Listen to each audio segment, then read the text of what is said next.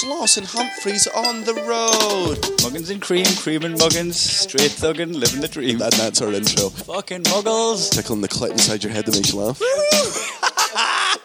They said it can't be done. Are we in the same seats? That's hack. Ah, muggles. Accidental rim job in the park. Kiss, kiss, kiss. Or am I just being cynical? Muggled it up on fucking Mugglepedia. Where have you been since 9/11? Mug and save our gracious cream. Mug and save our noble cream. Mug and save... It's not my country's national anthem. Our princes and nuns. Which one? Just one of them. Prince Andrew. He is a big pedo. Our prince. The prince of our realm. We have a realm that you're part of. There's a prince of it. Who's a pedo? He probably has sex with underage sex trafficked women, girls. So I watched the Dispatches episode on Epstein. Aye. And then I watched the interview with Prince Andrew. Fuck me, that was the epitome of a guilty man. Aye. That's what a guilty man looks like. There has to be a breaking point at some point soon in society, because we're just being lied to all the time. Yeah, and I'm currently catching up on the story that Behind the Bastards put together on him. They done Epstein? Yeah. Yeah. So they done a two-parter in March, which I've nearly finished episode 1, and then I thought I'll come do the podcast. And then there's episode 2 was like back-to-back episodes, and they've done like a re-up. So that's why I've went back and listened to them. They've done like a re-up recently. But fuck me, man, the amount of people that are connected with him, like fucking Bill Clinton took 11 flights on his private jet in the space of a year, and there was always girls on the flight. And he's got this private island that fucking Stephen Hawking's been to, and fucking he's been away with Chris Tucker. Like, there's people who you fucking... You're reckon Steve Hawking was nonsense? Well, probably not, but like anybody that goes anywhere with him now, you just think, oh right, what the fuck you up to? Aye. So it's like there's so many people embroiled in just going to his private island, going up on his jets with these girls on, and really push off people who have private islands. And Donald Trump was fucking quoted saying Jeffrey Epstein likes girls almost as much as I do, young girls. And like, he just like said it as if it was like the guy's a legend. Aye. That's the president. Fucking Prince Andrew, fucking Clinton. Like, it's fucked up. It's power-hungry psychopaths, that's what it is. Is Prince Andrew the Queen's son? What? Is Prince Andrew the Queen's son? Yes. Well, sorry Liz, you raised a pedo.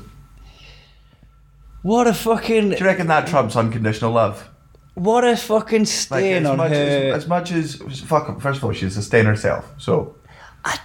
She has actually dealt with a fucking weird, fucked up situation with grace, and I know there's probably fucking a dark history to her decisions. Like, Diana's death was probably dubious. Epstein's death is 100% dubious. You're realming into conspiracy theory here, but she's fucking maintained dignity the whole time. She's what, like 97 years old? Yeah, she's maintained dignity as an unelected ruler of a country that predominantly fucking dislikes her, yes. She's handled that really well. She's handled just ceremoniously given one of the most backwards fucking things in the entire world with an unlimited amount of money. She's handled that very well.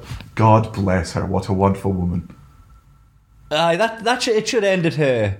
It should have. It should have ended her. She's done, like, you know what? She's done alright. Given that it's the information age and we don't need a monarch and a queen, she's fucking held up that ornament of a monarch very well. When she goes, just let the whole thing go. She could have.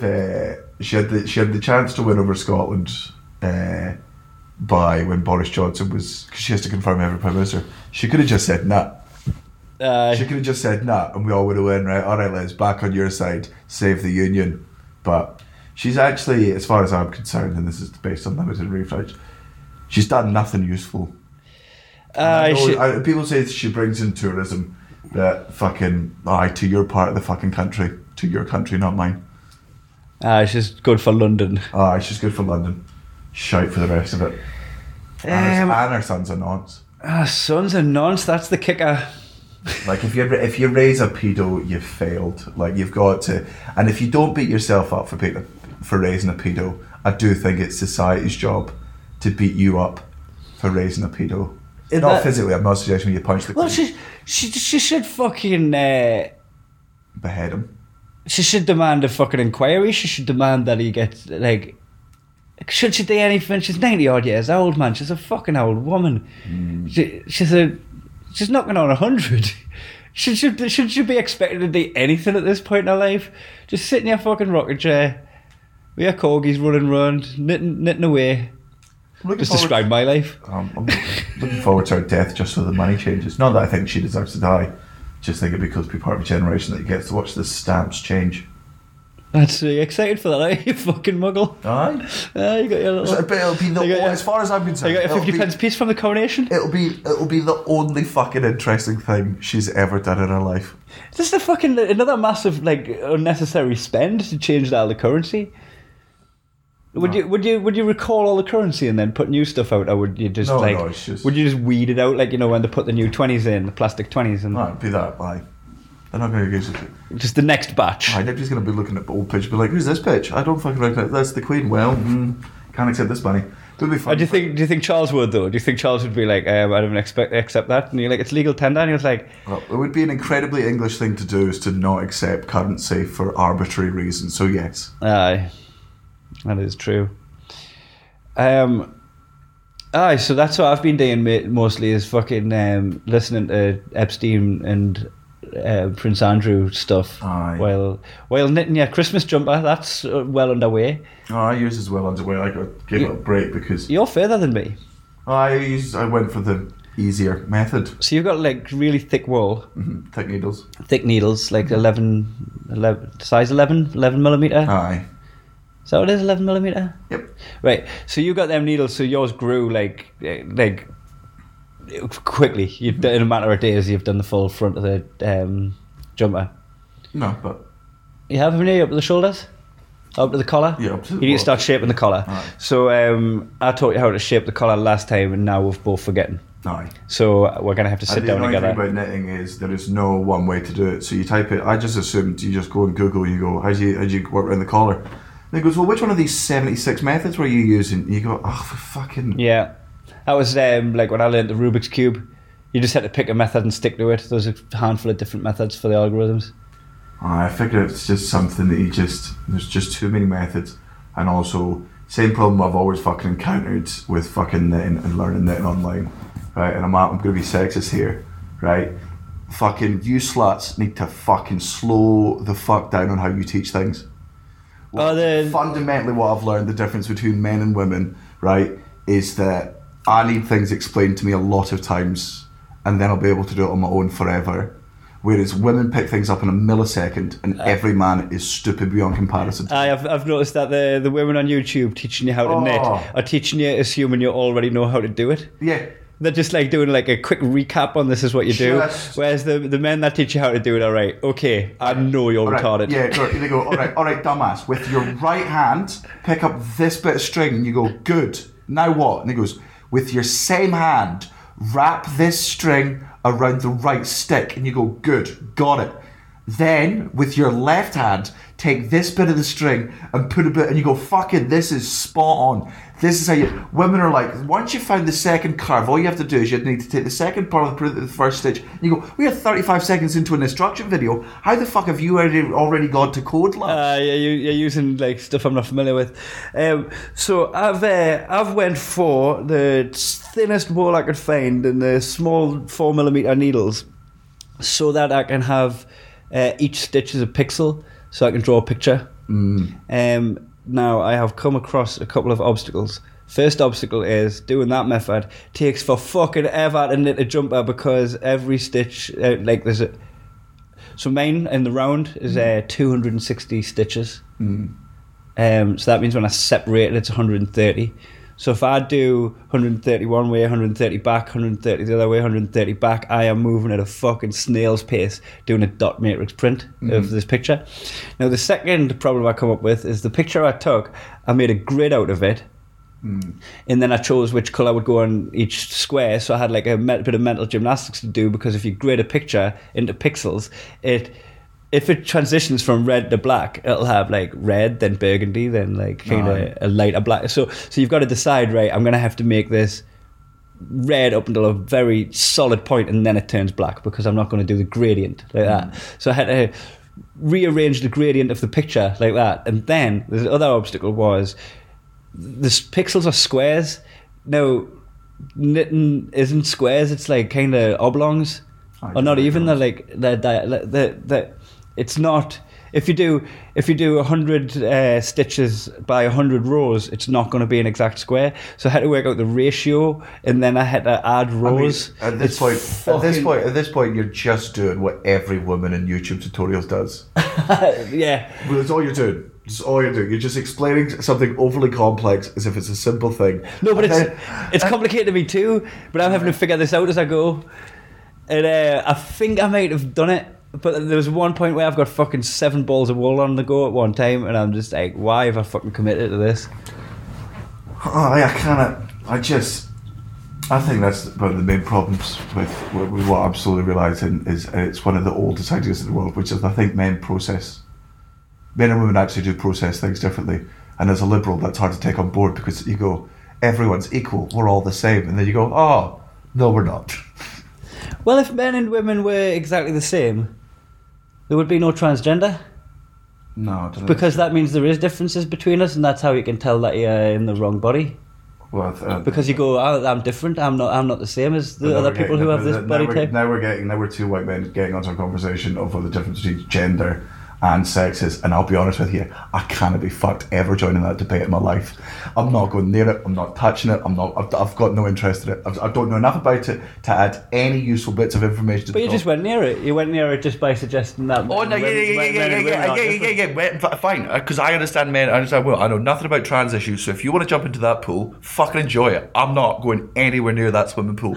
Enjoy your swim. I'm going over to the paddling pool.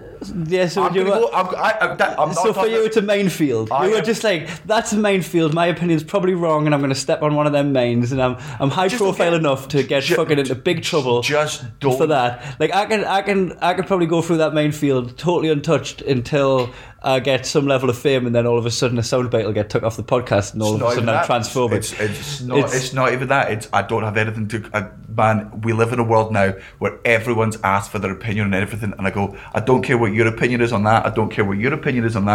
I don't care what your opinion is on that. Why are you telling me these people's opinions on this? Someone I don't care about, their opinion on something else I don't care about.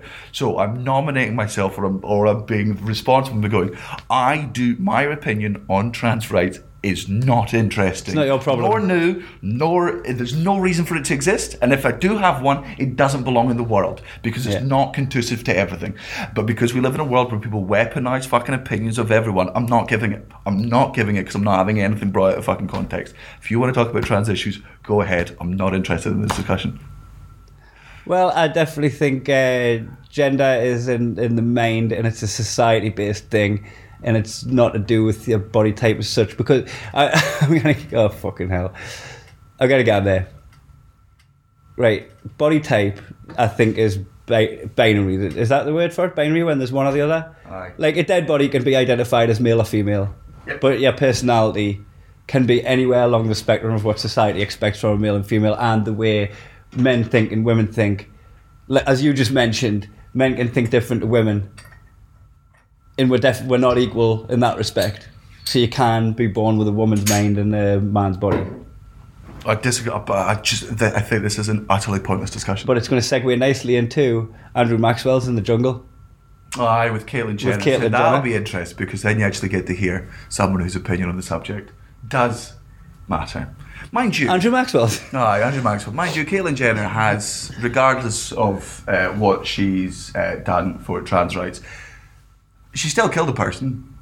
Yeah, she run someone over, didn't she? I found that out when we were watching South Park, and she just knocked someone over randomly, and then you paused it and you were like, fucking, you know that actually happened? She killed someone and then had enough money to get away with it. Much like Cesar Azpilicueta. Did he do that too? Murderer. Oh.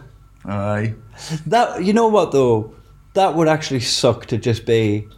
You're living your life, you're Daniel Sloss, you're having a nice time, your success is doing well, you're having this like tour, you've got your girlfriend, you've got your house, you've just everything's nice and ticking over. You have your complaints, but they're arbitrary on the scheme of things. And then all of a sudden, somebody fucking steps out into your car where you're doing 5 mile an hour, 10 mile an hour over the speed limit, right?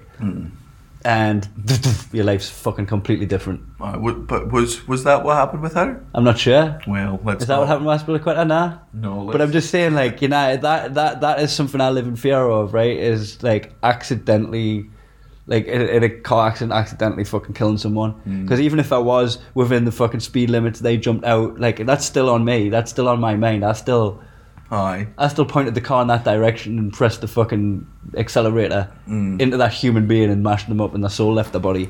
Like, that would fucking suck, man. Depends. For me, it fully depends. Like do you think that... Sorry, cut you off. Well, it fully depends. Like, for example, I totally agree. I had a friend from high school who killed someone in a car crash, went to prison for 2 years because of it, and it was just like, I was in prison. He's like, easy, piece of piss, doesn't matter. I have to live with this for the rest of my life. The prison's not the punishment. He's like, the prison is, I killed my best friend, and I have to live with that every single day for the rest of my fucking life.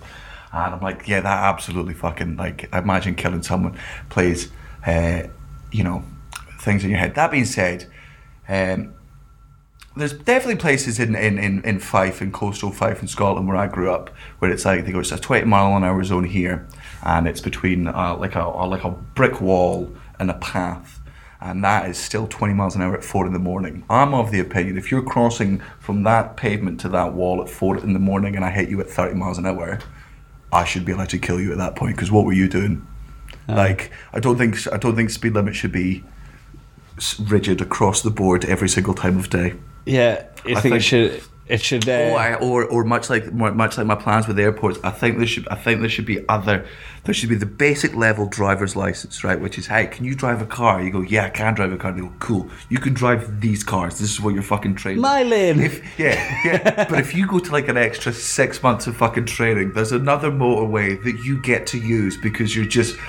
But I think there's not to segregate society. I'll just give people sirens. I mean, if I can hear that picked up on the mic on the Mac, but that guy's got his extra license that lets him go faster than everyone else when he presses a button. Just become a policeman. So I don't know what happened with Caitlyn Jenner or then Bruce when he hit the person with a vehicle, but I'm assuming she didn't aim it at them and murder them. Well, let's find out. Let's Google it again and find out how much of a murderer she is. Oh, Azpilicueta. So, like, I mean, it absolutely sucks that happens, and if they were drunk or speeding or anything like that, yes, they were at fault for manslaughter, but that's a fucking sucky thing to have to live with. Yeah. Ugh. I mean, it sucks more for the other person, so... That's where your sympathy really goes. Are you looking it up? Yep. I should probably fill this air with something. I'm talking about my booty shaking it. So no, I'm gonna let them know if if any of the new listeners are wondering what we're talking about. Andrew Maxwell's in the Jungle. The OG listeners will understand that Andrew Maxwell is a good friend of Daniel and I, and he is the main face of Altitude Festival, which we frequent every year, most years at least. And when we were at Altitude last time, he was on this podcast. He's been on the podcast previous to that. He's a friend of the podcast, and now he is in the Jungle with Ian Wright and Caitlyn Jenner and a bunch of other celebrities, and it's fucking bizarre for us. Like last night, he paired up with... I'm forgetting the name of the lady he paired up with. What was she called? Was a TV presenter, daytime TV presenter. I was really stoned. I was super stoned last night. It was so bizarre because my fucking phone blew up because Maxwell become a meme, and everybody. How did he become a meme? I think he was just in a couple of memes. He became a meme because everybody took a picture of the screen and went, "Oh, they're hoping to find Madeline or is Kate and Jerry McCann in the jungle." And the pair of them next to a photo of Kate and Jerry McCann looked identical. So that trended on the internet, and everybody who knows that we know Maxwell well, not so much you because no one's got your number anymore. Everybody sent me a version of the picture of Kate and Jerry McCann, so I'm just fucking watching Maxwell in the Jungle, and then all of a sudden I'm just getting loads of fucking Maddie McCann memes. He didn't just become a meme, he became a Maddie meme. Which, it'll be interesting to see how that goes for his career. He's recognisable now. People have seen him. Like he's. But the thing with Maxwell is, he's a fucking solid personality. He's a great guy, and he's gonna come across well in that. He said "my love" a few times and become a catchphrase. It's gonna be. You know what was cute about the "my love" thing? When he said, I don't know if you're in the WhatsApp group or whatever, but he said "my love" a few times to his partner to try and help her through the fucking walking the plank thing at a height. And then Maxwell sent a picture. Flynn, his son, sent a picture of a screen cap from Soraya, his wife, saying that this is the last thing she sent him before he went in. And it was like this picture with "Goodbye, my love" written at the bottom. So Soraya said to him, "Goodbye, my love." And then he repeated "my love" back a few times, which was a subliminal message to her. I think you're assuming that Max was a sweetheart and "my love" isn't just a fucking common phrase that everyone they says. Use. Aye. You think that's not like she sent that message? You reckon he misses her that much in day one? Not missing. Day one, he's talking in code when he doesn't need to talk in code. Like, it's not going to. Not missing her. He's just sending a subliminal. Is he not? No. She said the last message she sent was, "Go on Maxwell's Instagram." His son posted it on his Instagram, and have a look. That's to the people listening. I'm going to say coincidence as opposed to tactics. Or maybe the seed was planted. No, that word got put in his head. Not even that. I think you've gone Natalie Stargazing logic here. Post hoc. Shut up! How's this fucking how's this stargate? How's this hocus pocus? Literally, his wife said to him hours before, "Goodbye, my love," and then he shouts "my love" on TV 3 times. I've never heard Maxwell say "my love." I have several times. The second of all, that's before he goes in. You don't know when they get their phone taken off them. You don't know what the situation is. So he might not have seen that message. He might not, but that could have been filmed before, because that was before he went in the actual fucking jungle. Right, so they're obviously not giving their phones before they go into the physical jungle, but that was not them in the physical jungle. That was them filming on a rooftop. So I'm going to safely assume that was pre-recorded. It's 2 separate times. I would put confident amounts of money on it that it was literally... That it was not a conscious reply to the message he got just before he went in? Not at all. Not even remotely. All right. I think it's absolute conspiracy and conjecture. Wow. Aye. I guess that's so implausible that he read a message from his wife and then repeated the sentiments a couple of times on TV. Like, you know what I mean? It's like, that's so implausible. Such a fucking far-fetched, elaborate. But for not like, he's not in prison. It's not like it's not like he needs to blink SOS. No. Like, he could just be like, "I missed my wife." Like, why does it have to be? No, he's just being fun.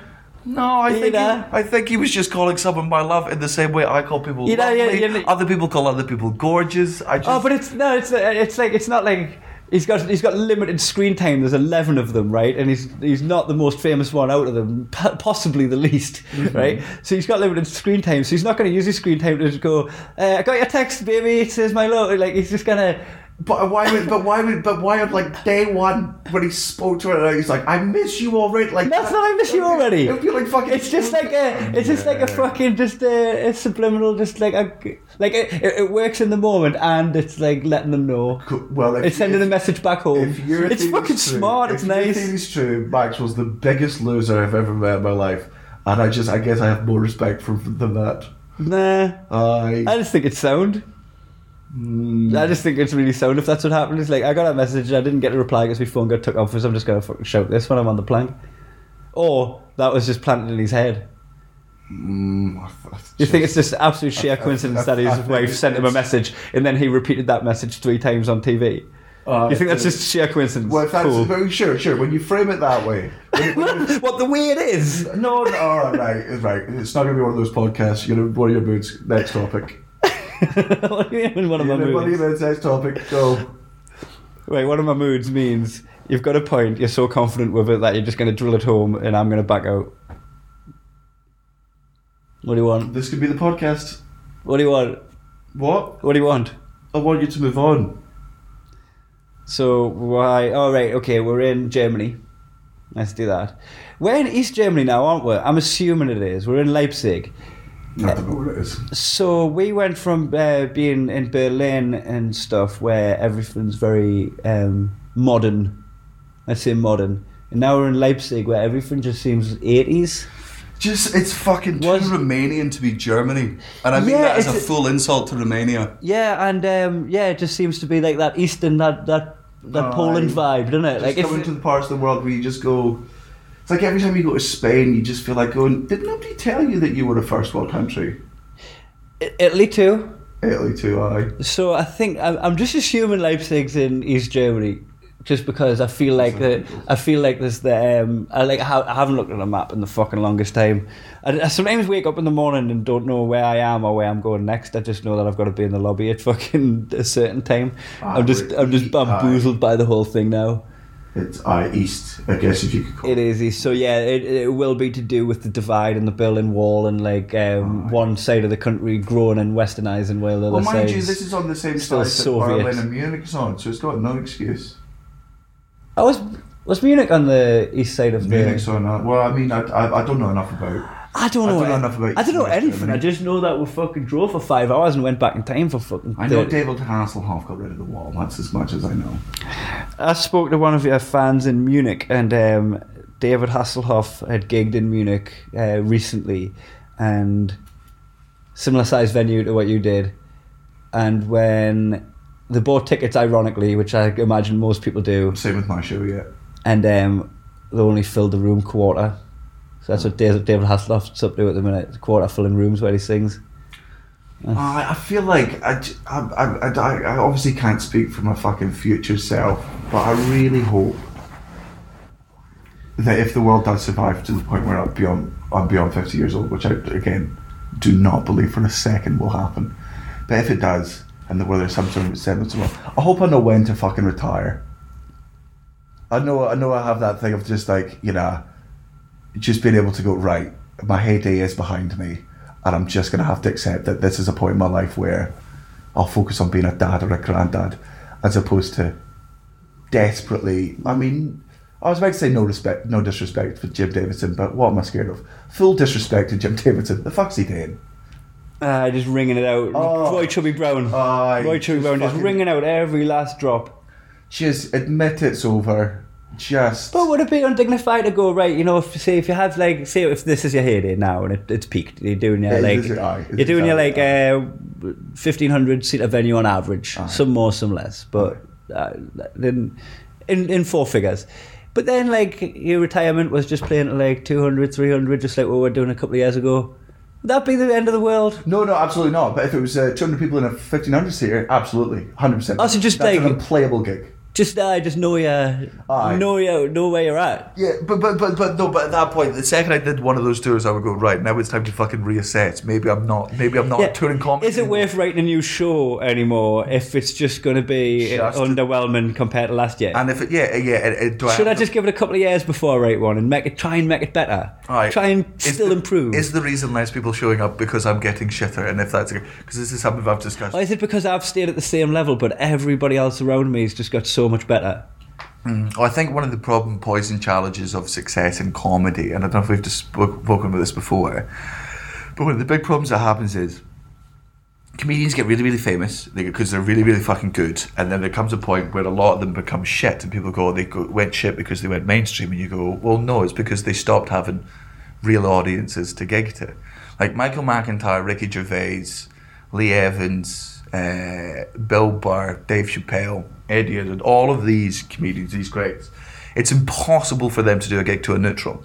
It's impossible for there's no point, because when you do comedy as a no one or not even as a lesser fucking known, a lot of the time you're walking into an audience where most of the audience don't know who you are. So to make strangers laugh is very, very difficult, because you have to first of all go on, get material that gets you liked, and then get them laughing at that. So you have to make this audience like your personality, get used to your personality, and then make them laugh at things with your sort of thing. And with a 5-10 minute split, that's very, very hard to do, but that's what creates the best comics. You get them come on, like Tom Stade, where their personas are just there instantly. Bill Burr's a good example. So even, They come on stage, their personality's just there, and you get fully fucking on board with it. But then you become famous for like Rick Gervais and Michael Martin for this specific personality. So you don't have to win the audience over, which is a real sort of thing. You've already got them. But you'll never win over neutrals again in your life. You'll never win over the middleman because you're only gigging to your own people, and you can rip them with fucking anything. And if you're in a room full of people who don't know you, if you're Michael McIntyre, like who are those people? Have they been under a rock? Do they have televisions? But they're also going to have that fucking attitude of they're going to have in their head they're going to Michael McIntyre's not funny because the reason Michael McIntyre's not funny, despite the fact that he's been going for 20 years, I saw him do 5 minutes on 6 o'clock primetime television, and in that 5 minutes he didn't make me, a fat loser from Nottingham, laugh. Therefore, mind is made up. Therefore, Michael McIntyre's not funny. And you go, no, it's just Anyway, so my point was, I'm worried that there's a point where comedians get to where you stop having a neutral audience to gig to, and it's not challenging anymore. Like you have to go out there and Yeah, I think if you'd still be able to play to neutral audiences for a bit, aye. Because like, say if you go to the Comedy Store, right? That's a room full of comedy fans, so there's going to be a large percentage of them know who you are. But they're not there as my fans. They're not there to see you. And then a few people will be like, "Oh, that's that guy," and there'll be a few people going, "Who? Oh yeah, I've seen his picture on Netflix or whatever, but I haven't clicked on it." And so you'll have like a range of people that have never seen you, have seen you but haven't looked at your work, to people that are like, "Oh my fucking god, I'm a fan of this guy." So you're gonna have that range, but you'll have a varied audience. You'll have an audience that you've still got to win most of them over or some of them over.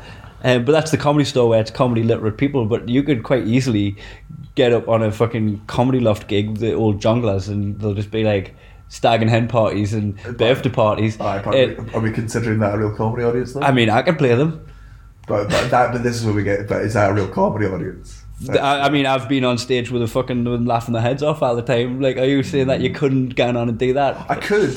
Yeah. I could, but it's one of those. I could, but I wouldn't want to because I just go. Well, first of all. And this is specifically me. I've always been a comedian that could not be arsed with a fucking challenge.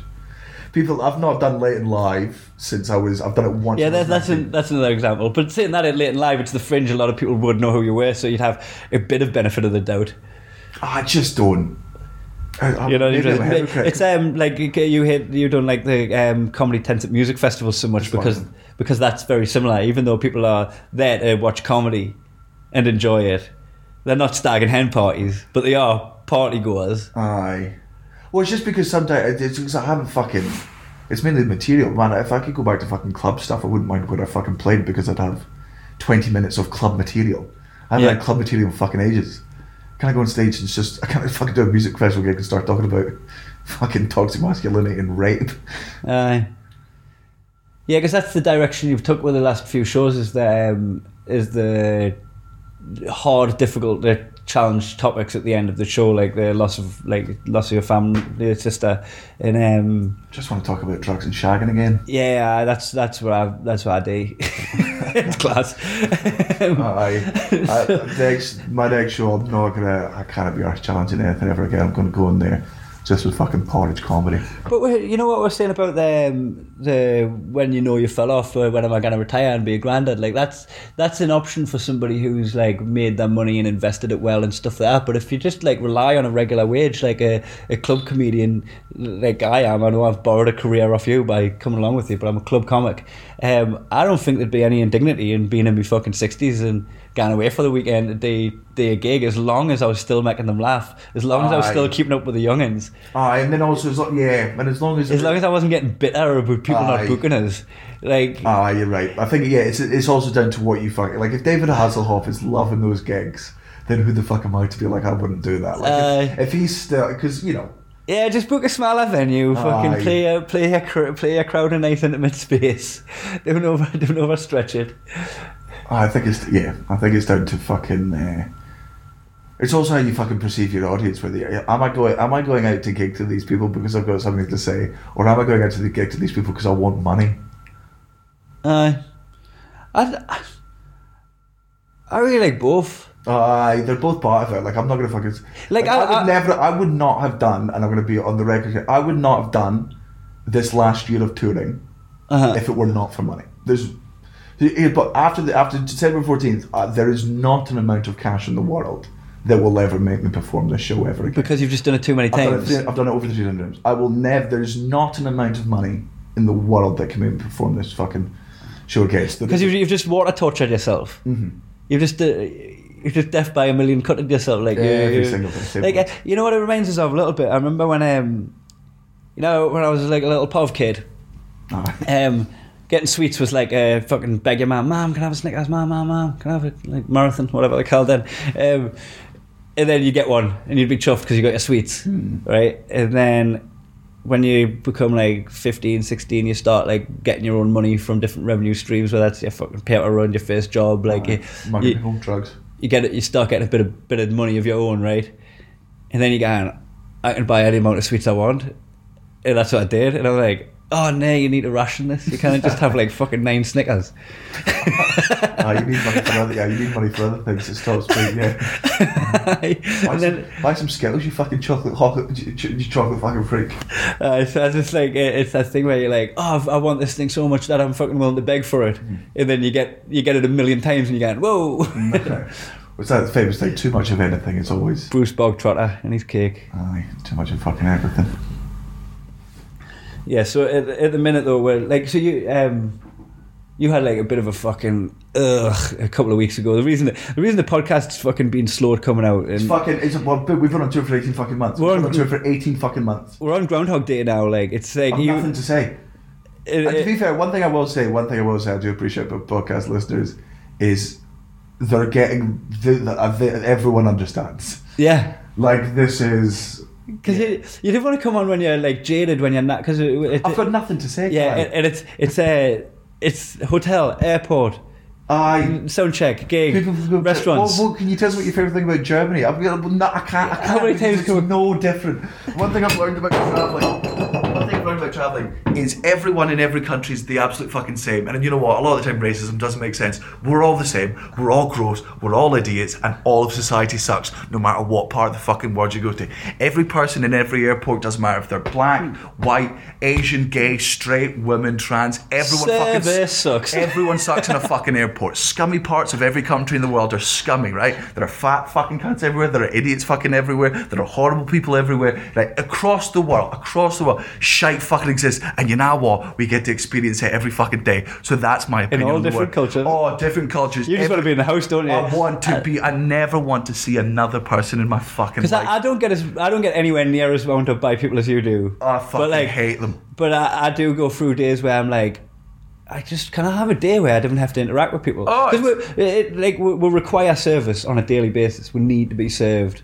Like, are you not excited for the next time you don't need to be served by someone? I never want to. And it's lovely what they're doing. They're providing a service. Are they? For money? Nah, they're not providing a service. They are. Some people provide a service. They're at work. There's poor people at work with their own soul and their own story, and they fucking don't want to be serving us as much as we don't want them to be serving us. But you know what? I fucking suck it up every night, and I go do my job to the best of my fucking ability. So everyone else can suck a fucking dick. I haven't wanted to perform this show since September last year, right? But you suck it up and you go on stage every day and you do it because there's people, because that's my job is. I agreed to do this job and I'll do it. That's my fucking job. Do we need to address the people who have got tickets and they're really excited to come and see you now, Danny?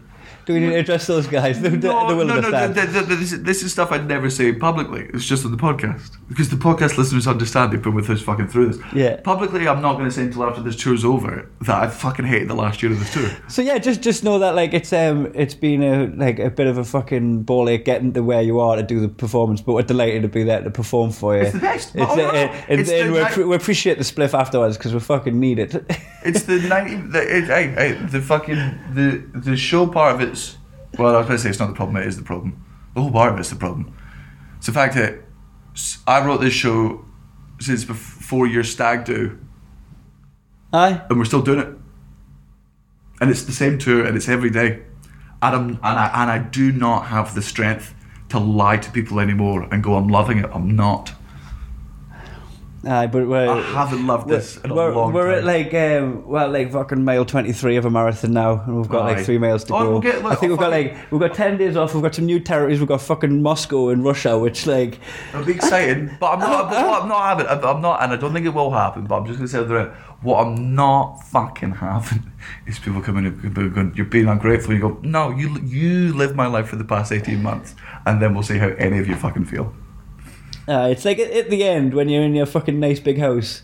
And the settlement comes through. You'll be going, I fucking earned this, but you'll be like, because it's not as much as you're on stage for an hour and a half and maybe for less.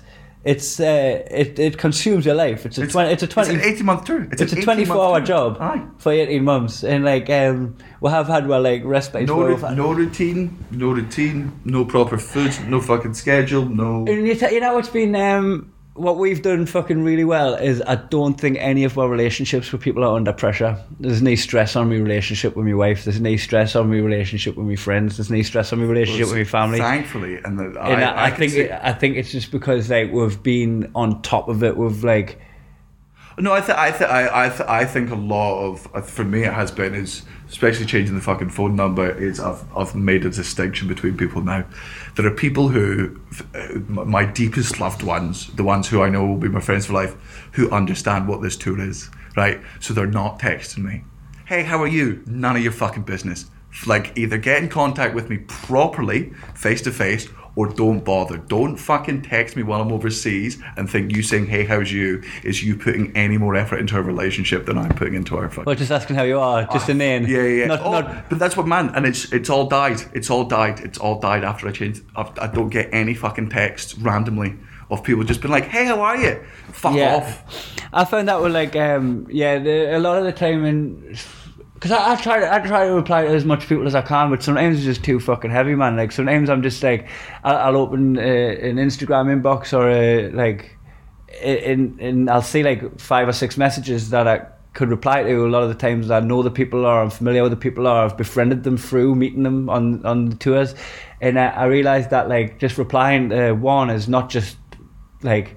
It's not like whack-a-mole where you reply to the fucking ones that are there. You're sparking conversations with each of them people, and you end up having long, in-depth conversations with people that you like.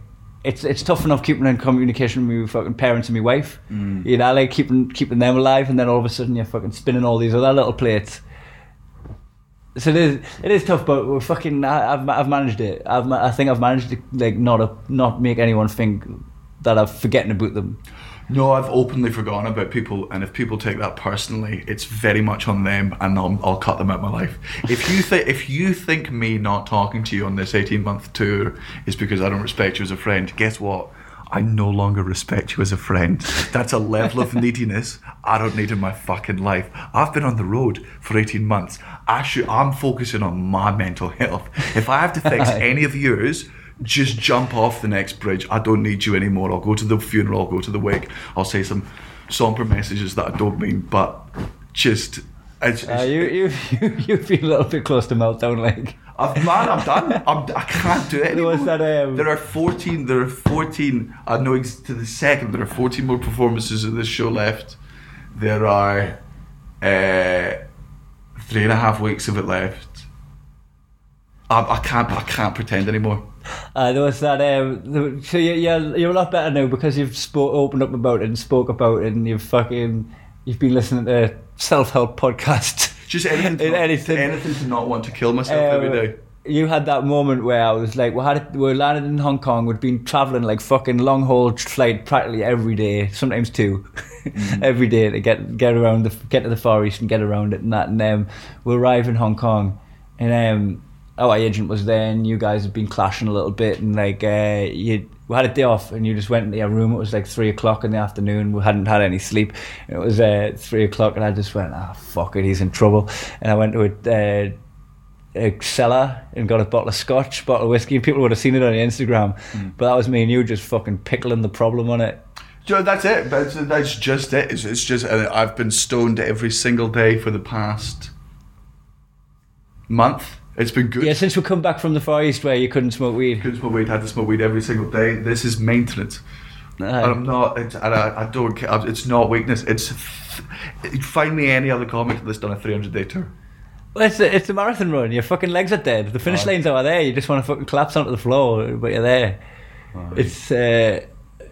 I mean, I've found it alright because I've started paying attention to things. I've started showing an interest in politics, and I've got like a couple of regular shows that I watch on my iPad, like Politics Live, and I watch Dispatches, and I watch fucking Andrew Neil, even though that I think he's a bit of a fucking Piers Morgan. I think those guys like interrogating people on both sides are necessary. I think they can be bellends. It takes a bellend to take that job. But the guys that interrogate, I like watching them just to fucking see holes getting poked in politicians. And I've actually found myself enjoying the last couple of weeks because I've just given myself a new hobby, a new thing to pay attention to. I'm just watching the news unfold. I'm looking outside instead of in. Great. I've also started giving my fucking self a routine, but I'm giving my routine with someone else's diary. Yeah, like this is not my. None of the hours in this day are mine. Like I can make them mine, I can reclaim them, but I can't ever fully reclaim them because what I can do is every morning I can wake up and I go, right, look, we've got travelling today. I'm going to be travelling between these hours, but even though those might not seem like my hours, I can turn them in. I can go, this is the hour when I do.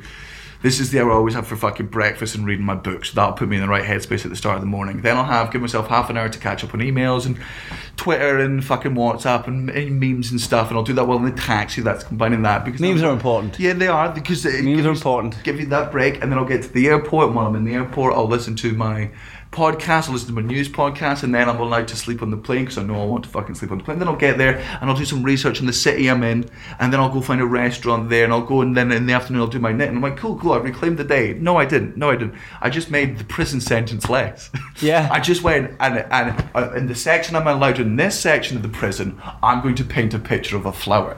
And while I'm in this section of the prison, I'm going to cook my own meal. And while I'm in this section of the prison, I go, I'd rather be outside, mate. I'd rather not be in prison. Like I can reclaim the hours as much as I want, but none of the. It's hard to say it's not my decision because ultimately it is. This is my dream job, and I'm living the fucking dream. Yeah, but your diamond shoes are 8 sizes too small. They don't fucking fit, man. If I bought, that's the thing. If I bought, I think I've broke my toes. If I bought diamond shoes and they were too tight, I think you're well within your right to complain because I spent a lot of money on diamond shoes. And I found that the sections of the tour where Marlena's had to join one because she's been producing the shows and it's been outside of the thing. She's not a compatible travel companion for you because she snaps you out of your reverie on a regular basis to the point that you cannot get deep into your thoughts. You can't get deep into your thoughts. You can't get into your podcasts.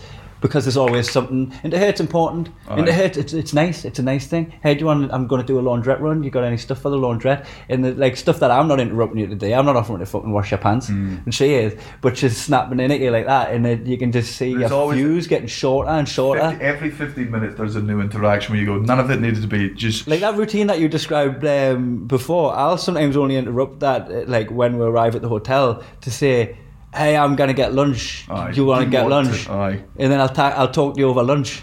Once we've arrived at the place, like fucking in the morning, sometimes I just get in the car without saying out to you because I've got my headphones on, and we can just fucking like go separately but in the same car. That doesn't happen with someone that isn't used to touring. And it's not her fault. She's just being friendly. She's come along with a big smile on her face and being friendly, but I'm like, this is. But here's the thing. No, here's the thing. This is difficult. I have my friendly hours scheduled in. I'm friendly after the show to fans, and I'm right. That's my friendly. True. It is. I don't have enough. I've used it all. I've been on tour for 8. Like I've only got certain levels of friendliness in me every day because I just have it. So my times of being kind to people come specifically from after I'm off stage to when I get into the hotel. That's when I'm going to be nice to any human being that I cross. The other hours of the day. Couldn't give a shit. Couldn't give a fuck. Like, and you're being actually nice. Like you're being nice. You're not faking it. Like I know I know you can say, "Oh, put my mask on, and then go meet my fans." Now you're like actually fucking happy to see them. Because I've saved up that time when I'm going to be fucking nice to I'm going to be fucking nice to people. I do not want to be. It's the same thing for taxi drivers. How's your day? None of your business. Airport people, if you had a busy day, none of your business. Don't talk to me. This isn't my fucking talking time. Airport people are really that pleasant. That's true. But I do know what you're saying. This is another thing as well. It's like what Marlena has that's like very similar to my mum is like being a feeder. And I'm a 36-year-old man that knows exactly when I want to eat and what I want to eat, and I've got full autonomy over my intake. In fact, like I'm dieting at the minute because I felt myself getting a bit tubby, and I'm working out at specific times, so I eat regarding on when I'm going to work out and after my work. So, like, I've got this fucking thing in my head, but Marlena is lovely, and she's nice, and she wants to feed you, and she's constantly offering you stuff that's just on the table in front of you. There could be a bowl of nuts on the table. That you can see with your eyes. That you can see with your eyes. And touch with your hands. And she'll pick up the bowl and put it in your face and go, do you want some nuts? Aye. Right, and that, like, I'm in the middle of reading a book, and all of a sudden I'm like fucking I'm closing a human interaction. I'm closing the pop-up. Aye. I'm closing the pop-up on the screen, right? And something that she's done in the last week, right, was she put gluten-free bread on the rider for backstage for you because you were gluten intolerant. You decided you hated gluten-free bread because it's bread but without the good stuff. Aye. I'd rather shit diarrhea than eat gluten-free bread. Right. So she hasn't scratched it off the rider, and it's there, and she's very aware it's going to waste, and she doesn't want it to go to waste, which is a very natural thing to not want, right? Something that's been paid for. So she offered me gluten-free bread the first day she arrived here in Germany, and I was like, oh no, I'm actually like, I'm fine. I'm not eating bread at the minute. It's one of the things I've cut out my diet just to try to get into shape. So thank you, but no thank you. And the next day she was like, I think she'd seen us eating bread because there was only a sandwich on the menu. Aye. And I'm not going to starve to not eat, right? So she sees eating bread and she's like, do you want gluten-free bread? I've seen you eating bread, so are you back on the bread? And I'm like, I'm not eating bread if I can avoid it, and if I do eat bread, it's gonna be for enjoyment. I'm not gonna eat the bread that fucking hasn't got any of the enjoyment in it. So I'm just gonna say now, like, no, I don't want gluten-free bread. And the next day she's like, do you want some gluten-free bread? And I'm like, Marlena, I've told you I don't want gluten-free bread. And then the fourth day, when she offered me gluten-free bread after fucking having to explain myself many times, I just nearly grabbed her by the back of the head and just force-fed myself the gluten-free bread and said, is this what you want, into her face? Because I don't want gluten-free bread. I don't want. It's like Mrs. Doyle from Father Ted. Go on, have a biscuit. Just fucking leave it. it's tough to contest. So it's also the fact that 18 months of tour of routine. Like, we've got a fucking man. We are very good at touring together because you understand the hours of the day that I am available for conversation. Now, let's be honest. Well, I can read your mood. Well, not really. We're still doing this podcast. I wouldn't have done this podcast at all. It was up to me. But here we go. If they want to find out what mood I'm in, this is the deal. Oh no, I read your mood. I just went with it anyway. Aye, we just had to. Look, we fucking. I'm aware that we've been bad with podcasts, and it's because one, Piggy was here. Piggy was here, and I'm miserable. Two, we've had company, so we've been forced into conversation, so I've got none left. So there's nothing else to say. And we are a week from home, so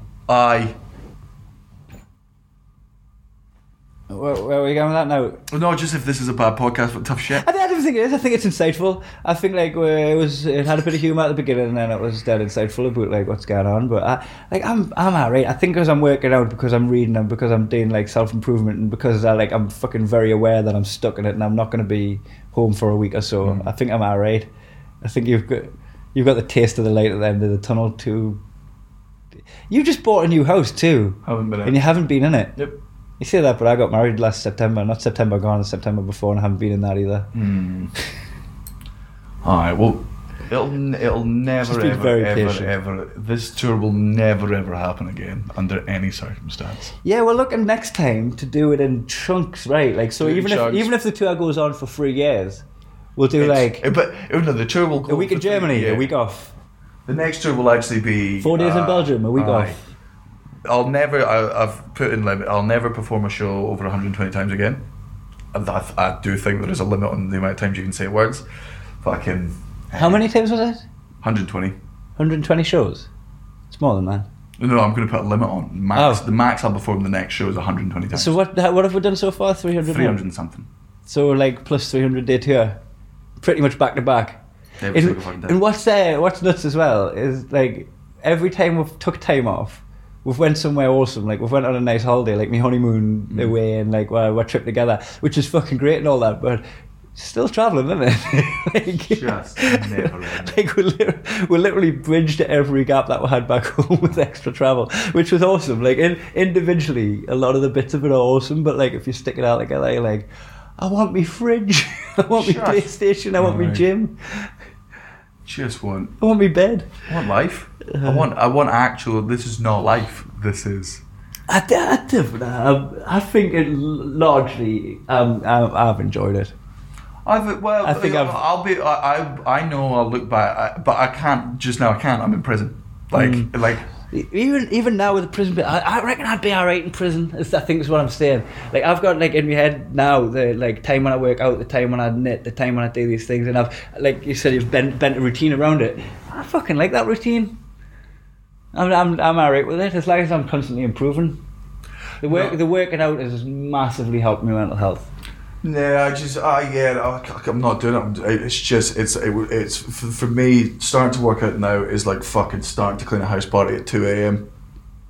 Like it's just utterly. There's no. I'm not. Because there's no point working out. Well, I know I'm not going to eat well, and I know I'm not going to eat well because one, there's fucking hard. No European country in the world can do sandwiches apart from the UK. It just doesn't. Breakfast outside of anywhere in the UK is appalling. Oh man, the fucking scrambled eggs this morning. Like that's one thing in the morning. I go down, I'll have some scrambled eggs, I'll have some fish, I'll have some fruit, right? Like I'll stay away from the breads and pastries and cereals and all that stuff, right? When doing this morning, the fucking eggs just stunk. I was like, oh, now I've got no other option now. Mm-hmm. I was like, kind of limited.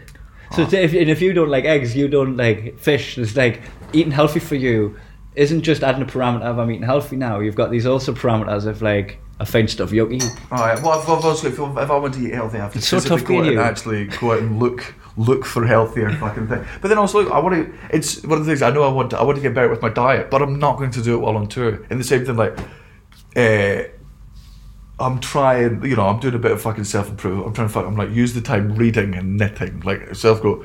I'm not working out, man. I'm not going on a fucking diet. I'm not adding other levels of legitimate sadness. I don't know how I would have done it in your position, but in my position, I'm off stage for a lot longer than you are during the show. Right. Like I'll go in early and I'll do the sound check, so we've probably got like the same fucking working day really. But like when you're on stage, that is when I'll do my workout because you're going to be on for 90 minutes. So I'll set my interval timer away, which is like a 22-minute workout. And then I'll have 10 minutes of fucking just chilling out while I didn't sweat, and 10 minutes of having a shower, and then I've still got fucking 40 odd minutes backstage. So I've managed to fit that routine into there. Well, when there's a shower at the venue, otherwise back to the hotel. But I have felt better for it. Like, it is pressing that fucking button. Pressing the button on the interval timer is the hard bit. But once that's pressed, it's almost like, oh, well, I know I've got to do this. And every time it's the high intensity bit, I'll do something: burpees, press ups, squats. Like I set it away and I did, and that 20 minutes does suck, and the 5-10 minutes building up to it where I can't be arsed sucks more. But once I'm finished, in every other hour of my day, I feel fucking great for it. Like a noticeable difference in my mood for that half an hour that I've set aside. Not worth the sacrifice for me. Nah, no. You're quite enjoying basking in your misery at the minute. I love indulgence, man. Yeah. It's just I can't be. Yeah. I know when I want to, and I've got, not even New Year's resolutions, because the problem with New Year's resolutions is you save them for New Year's and then it's a fabricated version of yourself. I'm implementing my New Year's resolutions, sort of being a little bit better, being like making sure I read one book a week, starting it now as opposed to this definite point in time, getting better, more adventurous food, trying it sort of a bit now. So I'm gonna, but there's just other bits, I'm just not doing it. I'm not doing press-ups in a fucking prison hotel.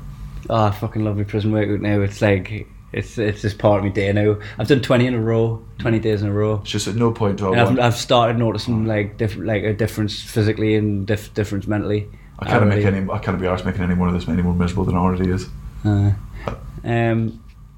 So are we gonna do dad jokes? Did you write any? I did. Yeah, sweet. So we're on tour. Come see it, even though you know I fucking resent you. I guess. Not absolutely anyway. Can't be fucking arsed. Come see the show. I'm miserable. I'm laughing at being miserable. That's what a lot of Daniel's stand-up comedy is anyway. It's fucking miserable. At least you know it's authentic. To be fair, it has made the show easier to perform with the fact that I don't have to fake misery anymore. Like had I said that I was miserable and then you saw my section of the show, you would be like, wow, that is fucking tears of a clown, right? Because I'm happy on stage, but I'm happy off stage. Danny's miserable off stage and on stage. We're both very authentic. I used to be happy on both. Your dad thinks Piers Morgan identifying as a penguin is the funniest thing he's ever heard of his entire life. He honestly thinks it's such a class bit. He's like, because there's a fucking 100 genders out here, so why can't he be a penguin? Honestly, it's such a good bit. Satire. Man, whenever he sees that photo, he's like, because of the trannies. Fucking bigot. Your dad got a gastric band fitted on his lungs because he was taking in too much air. Your dad doesn't support Liverpool, but he's glad to see they're doing well. I said nobody. They're just such a lovely fan base. Such a great squad as well. Your dad cut leg holes, arm holes and a head hole in his suitcase and he wears it to the airport. Your dad calls bananas nature's lipstick and treats them as such. Your dad ran out of cereal while pouring himself a bowl and then remembered all the ones he'd swept under the fridge with his sock and used those. Your dad puts suntan lotion on before getting on the sunbeds. Your dad only has eyes for your man, but there's still a good 6 weeks until Christmas to buy her more stuff. Your dad never fully finishes a shit. Always pinches it off right before the end. Says he likes having one in the chamber just in case. Some people do that with books. Leave the last chapter. Did they? Because they didn't want it to end. Gross. Sad children. Take ages. I'm doing it right now. The Wait But Why articles. Fucking love that. Everybody, this is a plug. Go to waitbutwhy.com. There's a series of articles called The Story of Us. It's the best thing you'll ever read. It's the best thing on the internet. I'm halfway through the last article. And I keep putting off reading the rest of it because I didn't want it to end. Anyway, your dad does the top button of his shirt and wears it as a cape for meetings. Your dad has a lot of political opinions for a man who gets all of his news from Facebook. Your dad was so bad at egg and spoon race that he always used to cross the finish line holding a chicken. Your dad says all animals are piñas. You just need to change your definition of the word sweet. I give your dad a hug and now I'm covered in fake tan. Your dad hasn't sweat since the Falklands.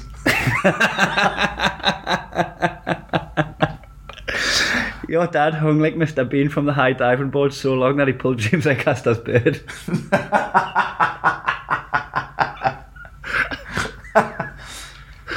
Your dad watched that vegan documentary and changed his entire diet based on the story of 5 professional athletes and 1 failed UFC fighter over 400 years of peer-reviewed science journals and studies across the globe because he doesn't understand even basic science. Is my dad Tom Horton? Is my dad Matty the Pincer Canning? And Elliot Steele. Is Elliot Steele gone?